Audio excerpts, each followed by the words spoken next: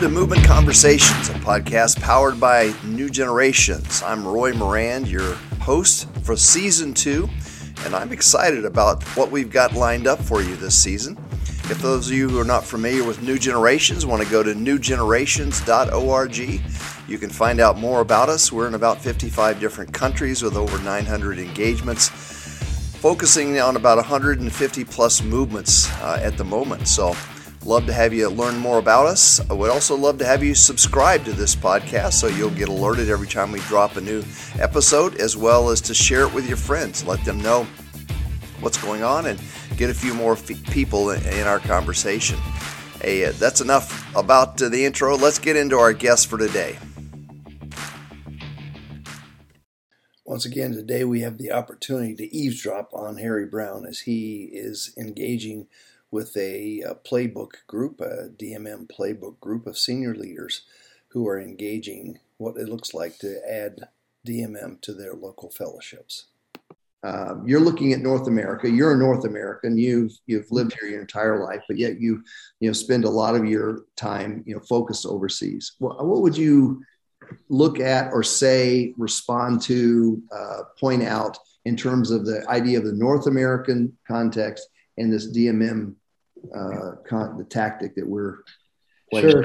There's a ton of stuff that we could do. I'll focus on two, and those two things would be, we have a spiritual warfare problem and we have a paradigm problem. The spiritual warfare problem is rooted in what we all know, and yet we largely ignore, that the heavy liftings in the heavenlies. Everybody understands that we're not wrestling with flesh and blood, principalities and powers, etc.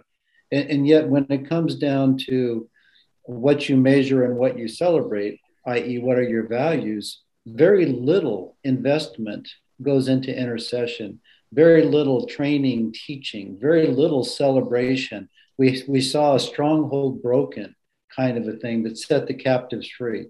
So it even though it's recognized universally as preeminent, it's not treated that way.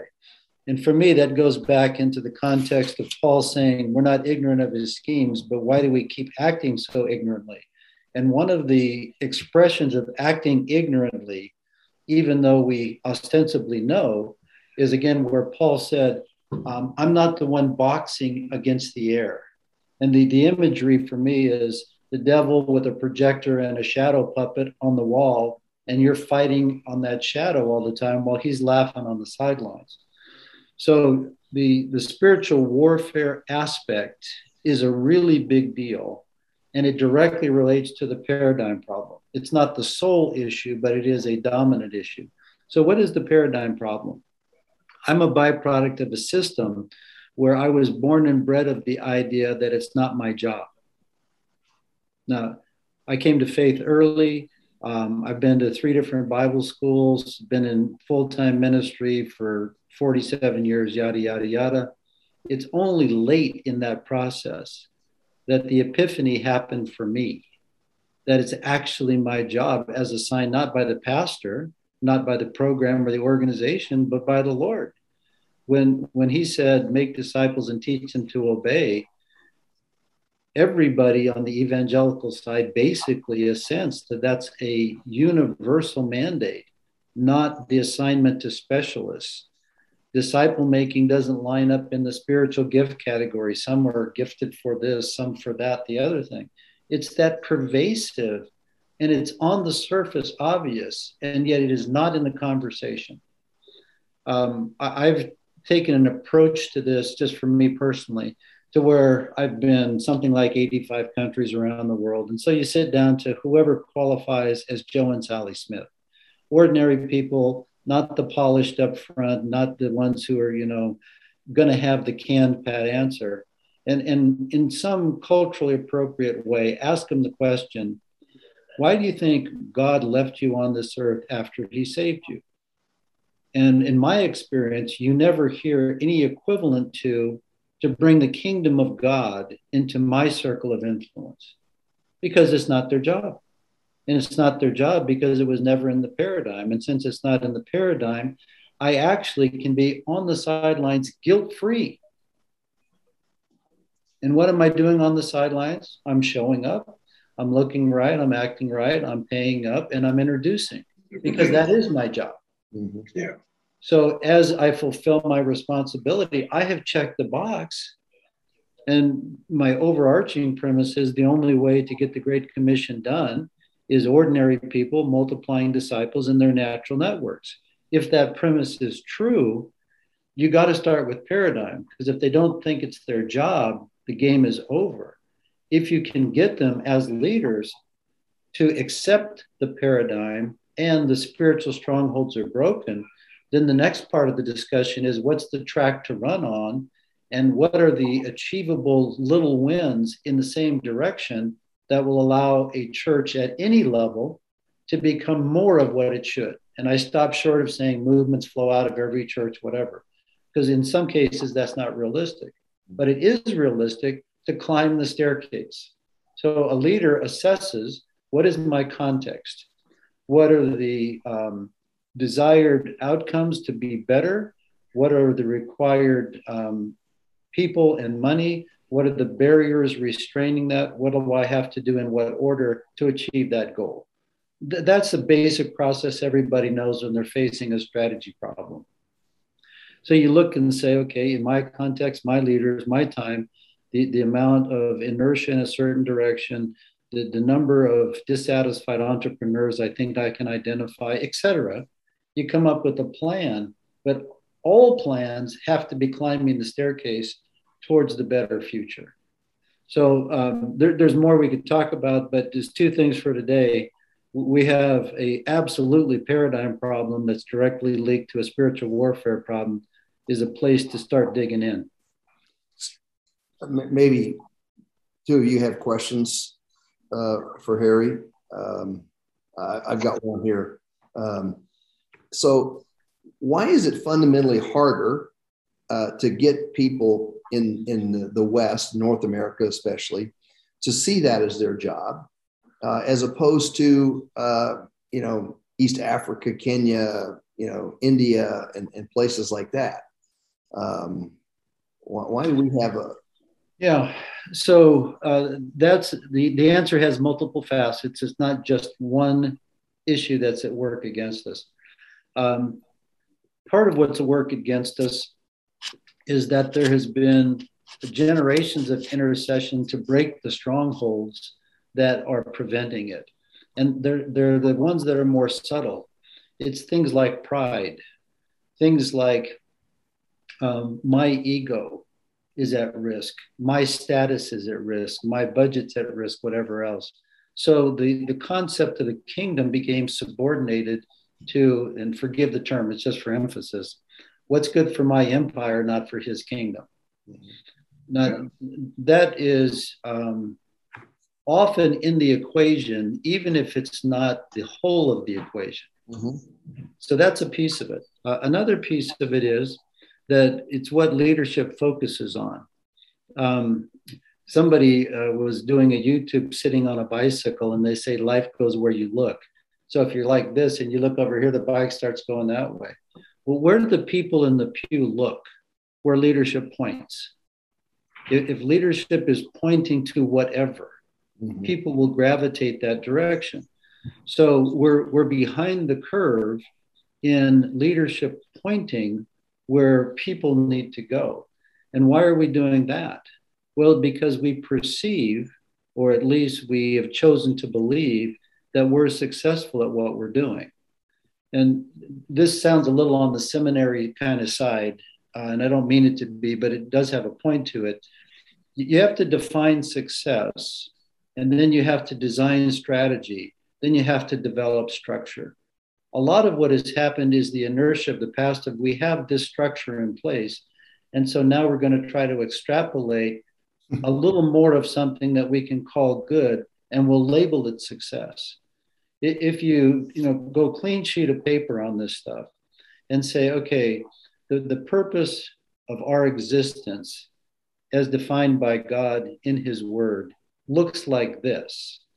And what we're going to do to make that true looks like that. Therefore, we must have this in place we must have this proportion, meaning certain things get more investment, more attention than others. It doesn't mean just wipe the slate, yada, yada. That's the nature of building for a better future.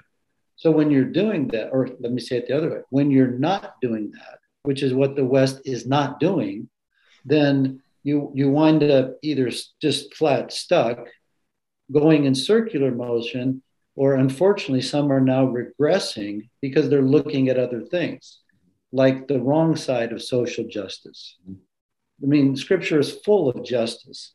You can't have opened the cover and not see it. But where it becomes the dominant thing that leads you off of a cliff, then it's at best disproportionate. And at worst, it's actually fog on the windshield kind of thing. So again, there's more I could say about why the West is behind the curve. That's just a taste. That's good stuff, Harry. You shared some of that at the Vineyard webinar you did. I listened in on that Dave Hinman had put out, inviting us to.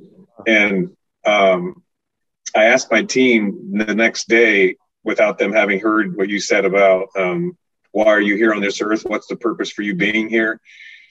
And I was very pleasantly surprised that they all gave a version of the right answer. I thought, holy crap, this is great. And so that encouraged me that we're moving in the right direction. He said, well, we're here on earth because we're supposed to be ones who bring the kingdom of Jesus, the kingdom of God, to bear in our place of influence. That was in essence their answer. And so I'm encouraged by that, but I'm also, I think part of my frustration with not knowing how to move forward with the playbook is how to do what you just described. And I have grown up in the context of what you just described about senior pastors. Sam's facing it. The senior pastors who are narcissistic, they have their empire, their thing. And that's what I grew up knowing. And I haven't pushed that. I haven't tried to do that myself. But I think that is a big reason why we're behind the curve in America. It's all about, it's more of about a production than it ever has been about making disciples, even though we all, like you said, would agree that that's what we're supposed to be doing, but that's simply lip service. And so it's like, well, can it really happen? Can Open Door Fellowship really transition? And I'm still committed that it can, but I don't know, I'm kind of rambling. I was encouraged by what you shared, and it makes a lot of sense to me. Yeah. I think, I mean, it's like Future Church, where Will presents that idea of the lower room, upper room.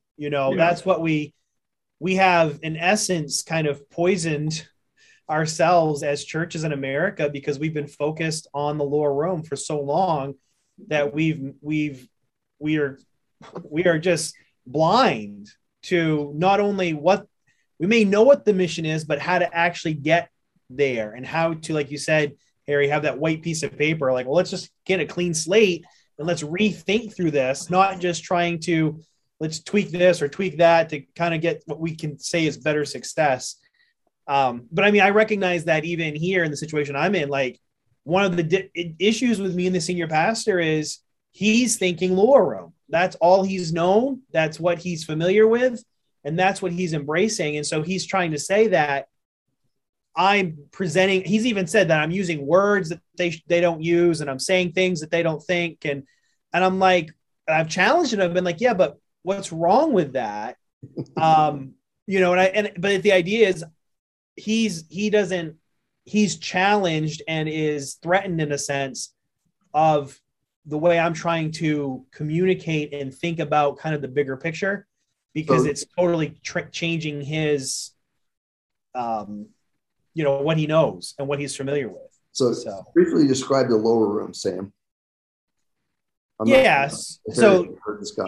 like the lower room would be things like the personality, right? The leader, the people, the relationships within the church, the building itself, or the programs that are within the church that that we love, that we run. Not to say that any of those things are necessarily bad in of themselves, but those things become the focus and kind of all that we're focused on, and all that kind of drives everything that we're doing.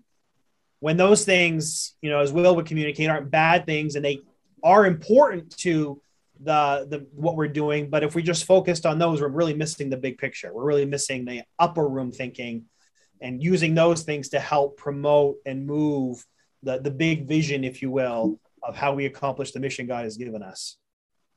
I cannot remember what I shared on the vineyard thing. So if I'm repeating, I apologize. No, it's good. This is only the second time I'm hearing you. I need to hear it 5 more times. Yeah, we'll get one of those little cards like you get when you change your oil. You get so many stamps before.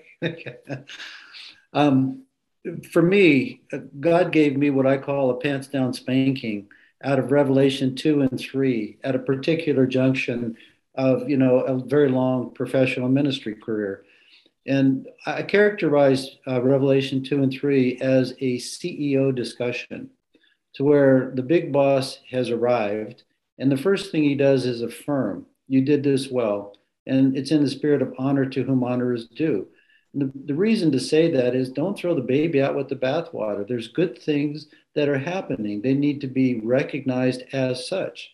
But then he makes a CEO transition and he says, but I have this against you.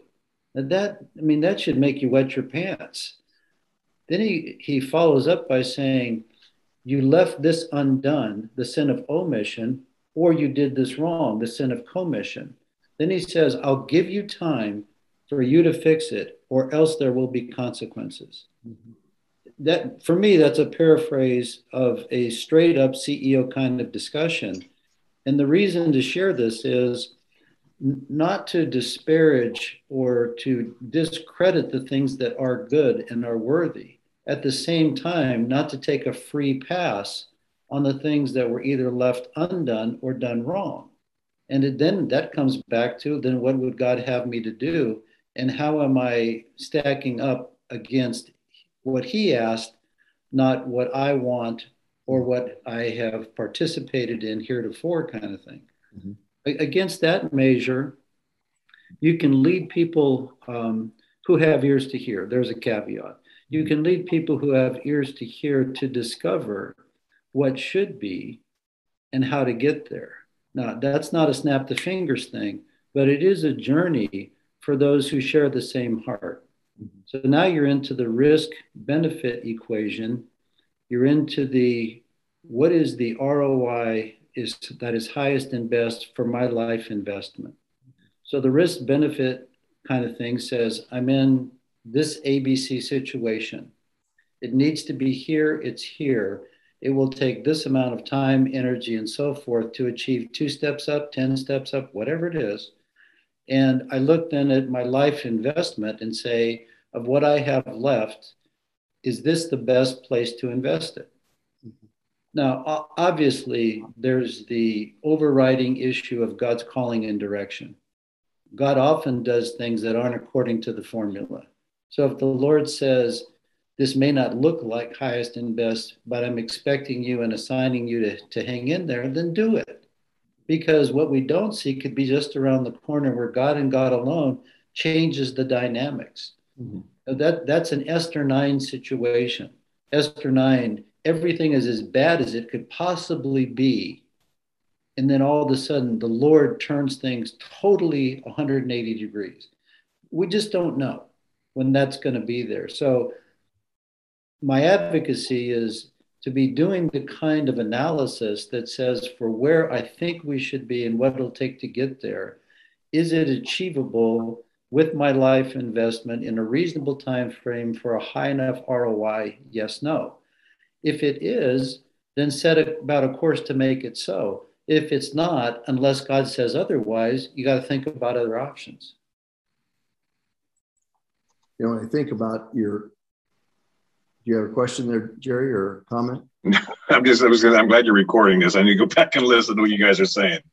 So, I saw a quote here recently. It says, you do not rise to the level of your goals. You fall to the level of your systems. And, one of the things that we look at and the way we have done this sort of collectional church strategy is that the only system we have is this weekly rhythm of calling people to a large meeting. And maybe we break them out into some small meetings and we try to handle the kids in some way and stuff. But that system is what we've built. And then, I don't know if you've ever taken a look at the gospel primer that Christ Together does, but I love their idea of the operating system. The concept of what we have as an operating system, that is this collectional strategy, bring people together once a week, maybe split them out a little bit, do a few things and stuff, but pretty much that's the system we have.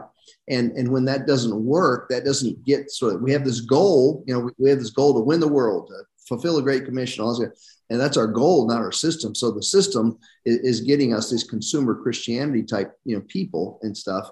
And so, we come along and we say, okay, let's try to achieve our goal better. So now let's create we're not going to change the operating system. We're going to change the apps that ride on the operating system. So we're going to create a men's ministry. We're going to create a women's ministry. We're going to create, kids ministry. We're going to have a youth ministry. We're going to have some kind of outreach to poor people. We're going to have some kind of outreach to the immigrants. We're going to have some kind of, thing going on like that. We're going to help people with their finances, and we're going to do FPU, and we're going to help people with their marriages. So we're going to do, the marriage retreats and all this kind of stuff. So we have all these apps that we put on the operating system, hoping that, we will achieve our goals when in fact, the system is what's driving what we're getting as results.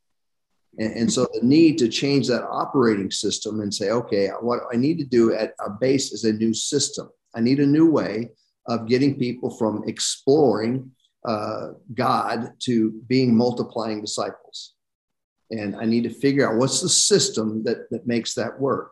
And then how do the elements that I currently have work in that system? Now, what's funny is I had a conversation with a couple of guys from Phoenix the other day, and they were, the reason they got a hold of me is they wanted to know about the large meeting. Does the large meeting have a place in movement?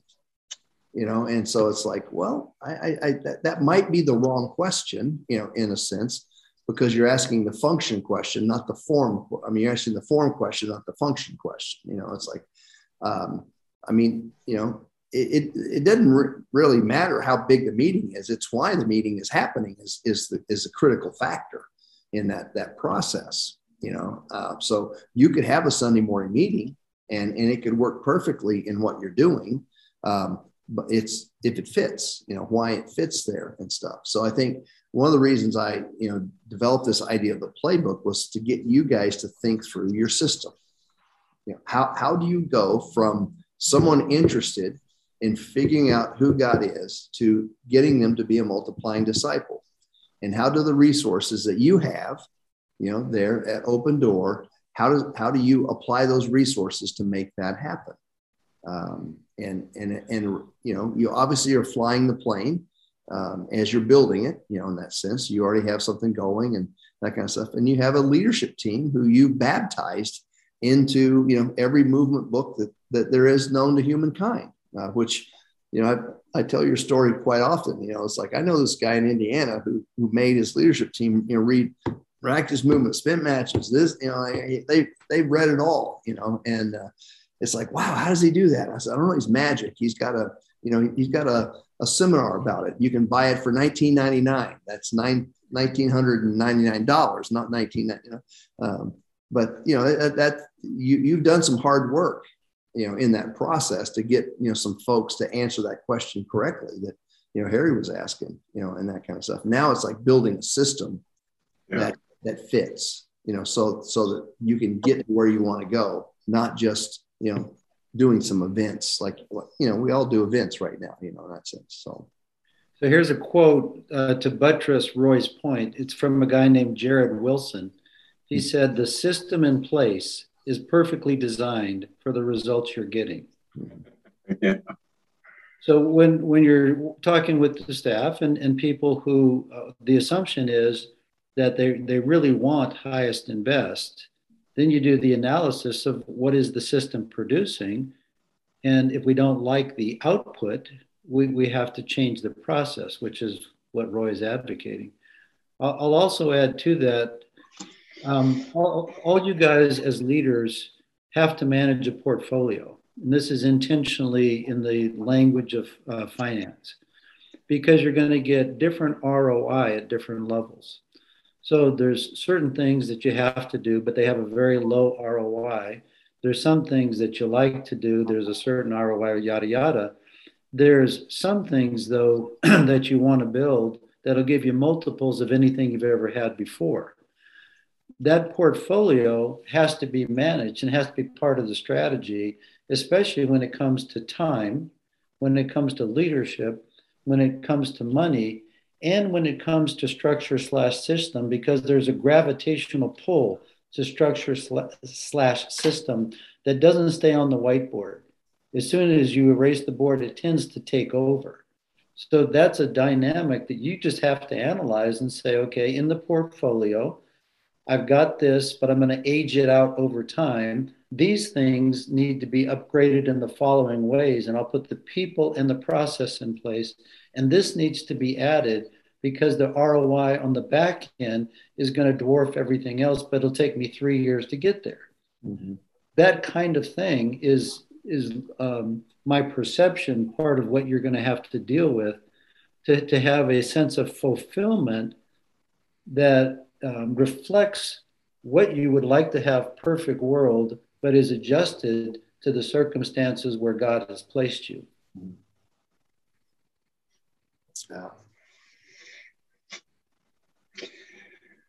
Yeah, you guys, I'm drinking through a water hydrant at the moment. That's how I'm feeling. This is really good. What's an RIO or ROI? I didn't even get what it was. In the language of finance, return on investment. Oh, okay. Yeah, sure. Okay. Gotcha. And the reason for things like business term or finance languages, they get very clear, very practical. I'm not meaning to cheapen ministry or make it all about system. That is not the point. The point is, though, that we have to be able to look at things with realistic assessment of what it's producing relative to what we said God wanted. And that's something that just, it's a dynamic that has to be present.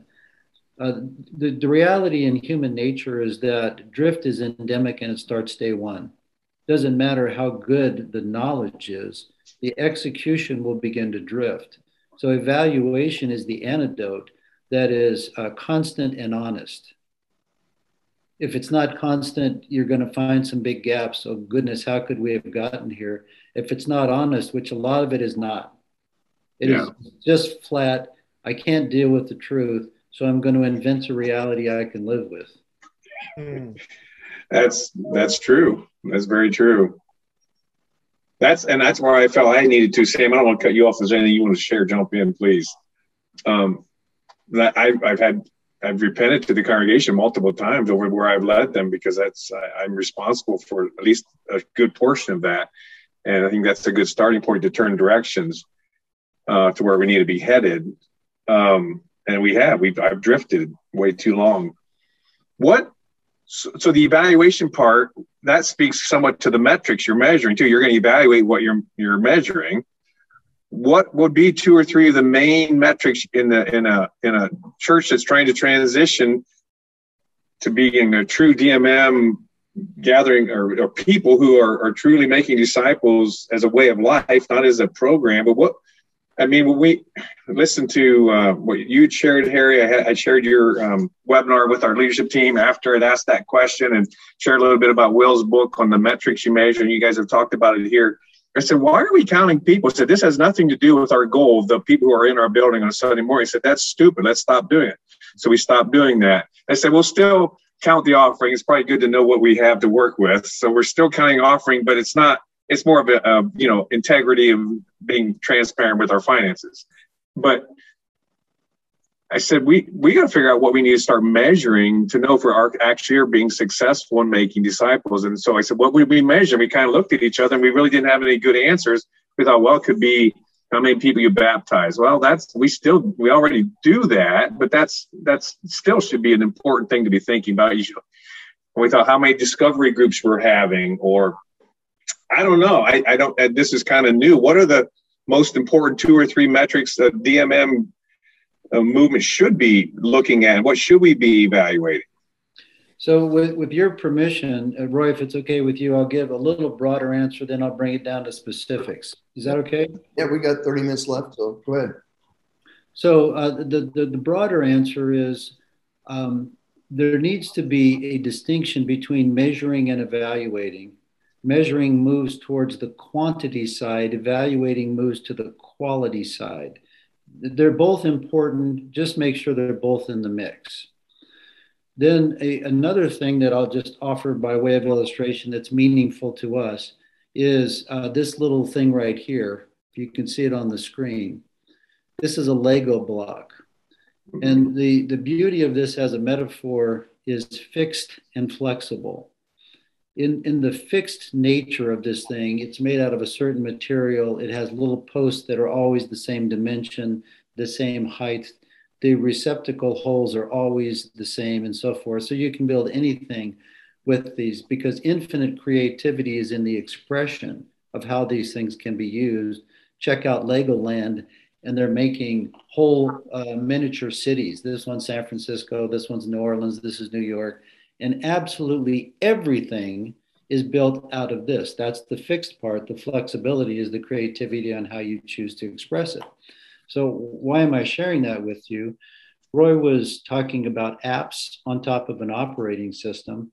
The apps like men's ministry or feeding the poor or whatever else need to have a fixed component. And now I'm getting to the answer to your question. I would say two things that you should be looking for is it rooted in obedience and is it consistently reproductive?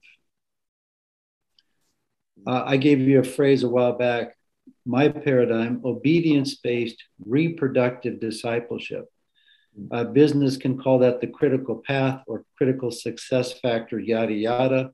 The bottom line is there's all sorts of expression of ministry, but they have to stand on a foundation. They have to be rooted in bedrock.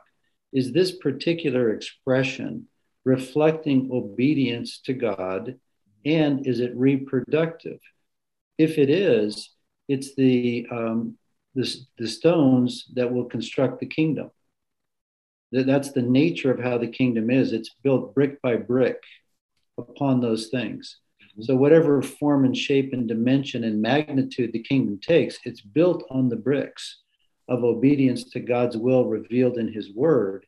And it's reproductive. That's because more bricks happen when other people are adding them next to you. So when you're looking for a metaphor in addition to Lego blocks, you can go to John 15. By this is my Father glorified, that you bear much fruit. Well, that's reproduction. There's a lot that's happening. But then he goes and says that fruit should remain.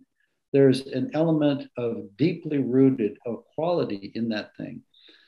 And the idea that I perceive from John 15 is, okay, is the stuff that we're doing going to be growing and good? Mm-hmm.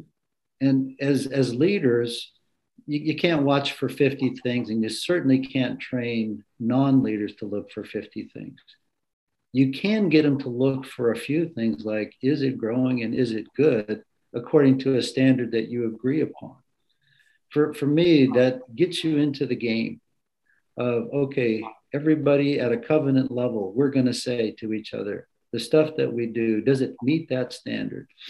Is it good according to where we're going and what God wants? And is it growing, rooted and reproductive, that kind of thing. So that would be my encouragement to you. We'll get back to our guests in just a moment. But for those of you that like to connect with New Generations, newgenerations.org is a great place to go and find out information about things like ending scripture poverty, a very unique and disruptive approach to providing oral scripture to tribes that have never had the Bible in their heart language. Or you can find out about engagement to movement. Maybe you or your church would want to be involved in helping get a unreached people group to a stage in movement where the gospel can be planted and replicated in their world. So if you'd like to find out more about those, please go to newgenerations.org and you can find out about that. If you're in the North American region and you want to connect with our North American branch, You can go to newgenerations.us, find out about the habits training, how to become a multiplying disciple, and how to get involved in a network of people who are establishing teams to eradicate gospel poverty in their area. So thanks so much for listening today. We're going to get right back to our guest. Yeah. Yeah, I think in my estimation, when you're moving that direction, a couple of things you can do right off the bat is what you just did, Jerry, and that is change what you're measuring. So you begin to ask yourself, not that you have to fix it at first. You don't have to decide that these are the absolute things we need to be measuring, but it's like, what if we measured multiplying disciples? Mm-hmm. You know, what if that was one of our core metrics, and you put that up on the whiteboard and you live with that idea, and you start to look around and you start to see, oh my gosh, if that's one of our metrics, we are failing. So if that's going to be one of our metrics, what would we have to do to get there? And you start coming back to something you mentioned earlier, you know, about getting back into, you know, like I'm here and I need to go there and I need to allocate resources and all this kind of stuff, you know, to get there. So you get to that point where the setting the metric and you start to see if it works for you. You know, does it get me, you know, to where I need to go? And I think that one does, you know, that one is one of those things that we do want in that. The rub comes in managing a group of people on their way to something when it's just aspirational. So, you know, I mean, I want to get to here and we don't have here.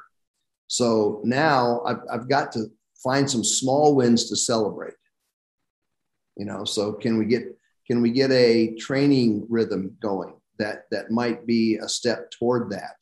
And can we celebrate people getting through that training room? Can we celebrate more people training? Can we celebrate more engagement in the lost community? Can we celebrate some of these smaller wins that get us to the bigger thing? And so it's breaking it down. Go ahead, Eric. And this is brainstorm. And the caveat is I've never been a senior pastor. I'm not trying to say I've walked in your shoes. So it's just a brainstorm. My experience is that people express more ownership when they can participate in not just in the evaluation, but in the shaping. So here's what that looks like.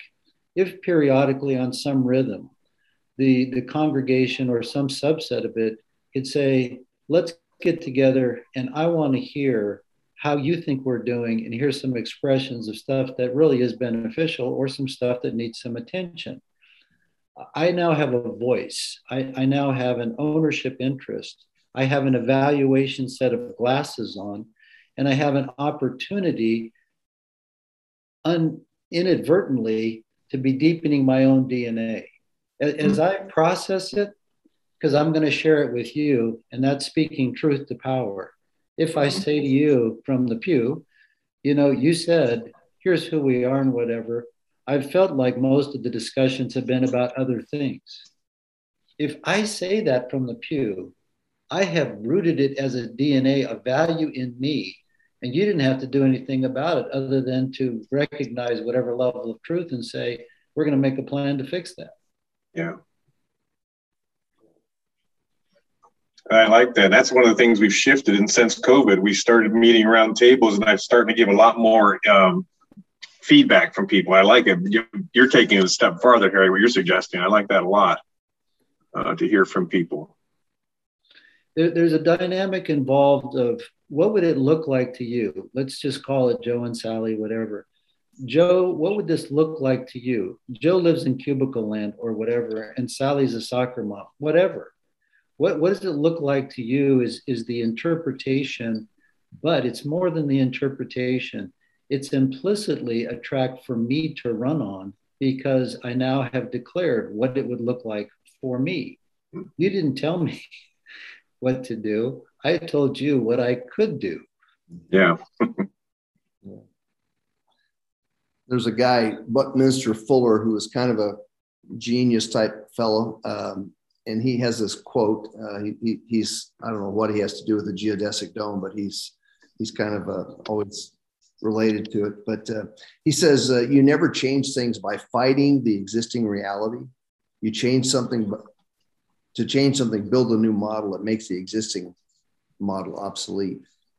And I think, what I see, for instance, I had a group of the Vineyard missions, U.S. missions group in staying with me last week for a few days. And we had to work through some things because there was a bit of an angst in the room about the fact that though there were those in the denomination that didn't see what they were doing on Sunday morning was stupid and it was, ridiculous. And they were, there's just it's a real kind of a negative. And I just said to him, I said, look, we're never going to get anywhere by deriding what's going on. You've got to build something new, and that people will be when you build what's new, they'll be drawn to it. You don't have to tear down what's there. So when you're dealing with, at Open Door, do we keep the, morning service the way it is, or we change it and that kind of stuff? It's like, well, you can put a lot of energy into messing with that form, but if over on the side, you're not building something new, you're not meeting with a group of people, building a team, getting them involved in lostness, helping them start discovery groups, in their neighborhoods or their workplaces or whatever, and that kind of stuff.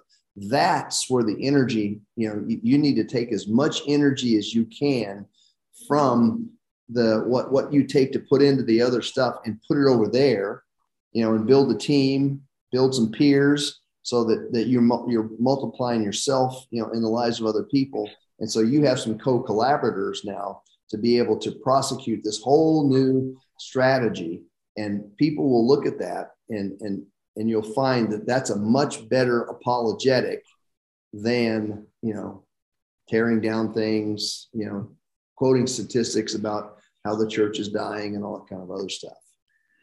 Same basic point, different illustration. I forgot the person that said it, but he said, if you want to build a ship, don't tell people to cut down the wood and to assemble the mast and all the rest. Yeah. Tell the people about all the glories of the undiscovered world you're about to see. It's the same basic point that Roy is saying. And I think in that vein, there is some things missing that you can add. And the missing is for Joe and Sally Smith, the people in the pew that are the essence of the workforce to accomplish what God assigned us to. What is missing for them is a clear view of that better future, the hope that they can make a difference, and any kind of here's what it looks like in a way that is appropriate to my capacity and my circumstances, and still just overlaid with significance. The Joe and Sallys of the world don't feel like they can really contribute and feel like their level of gifting, their level of capacity, whatever it is insignificant to the enterprise. And it's exactly the opposite. And that's the lie of the enemy. Mm-hmm. If in fact their minds, their hearts can be captured by the idea that what happens in your living room on Tuesday night is the key to the Great Commission, as long as it involves these aspects. You have everything within your reach. The scripture says it's not out of reach. That kind of a mindset is largely absent. And so people are not energized to the activity. They respond out of duty to give their money or volunteer their time or something, as opposed to straining at the restraints to do something that would make their life feel fulfilled, significant. I'm a major player in the cause of the kingdom, even though I'm ordinary Joe and Sally. Mm-hmm. Yeah. Welcome back, Dwayne. Yeah. So, Harry. Yeah. Have you written a book yet? No, I've scribbled a few thoughts here and there, but it's not gotten to the book stage. Hurry up and get that book written. I appreciate the encouragement. Because what you're saying, the stuff you're talking about, this is stuff that I have wrestled with for years. I've talked to other pastors about.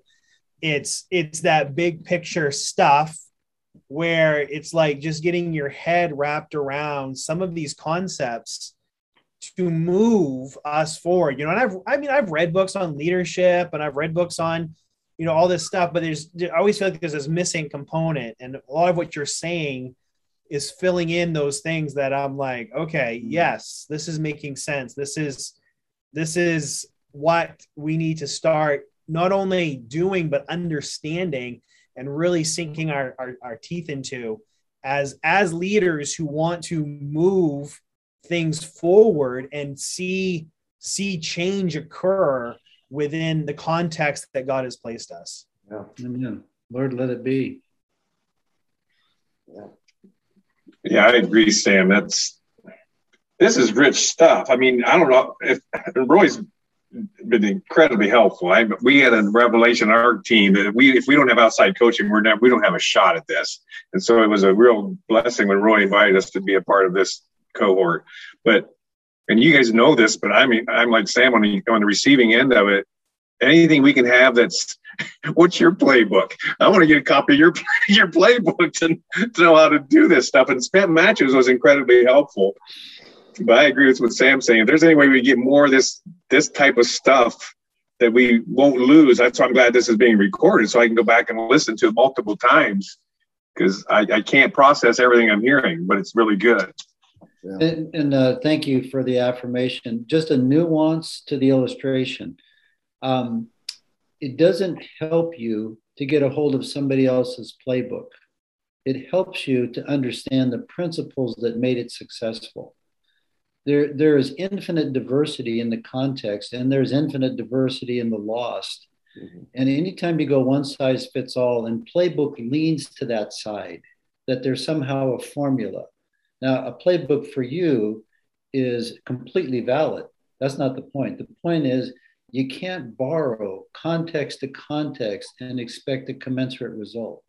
So if you can distill the principles and then invent the playbook for your context, and even more importantly, get the people you relate to think the same way. That don't just borrow my playbook, guys.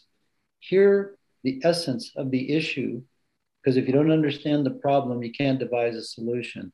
Then get honest about what a solution would really look like, and then be faithful to each other to make sure that you're actually climbing the stairs, not just running in circles, and apply it to the context that God has assigned to you, which is completely a different set of creative tensions than whoever you borrowed it from.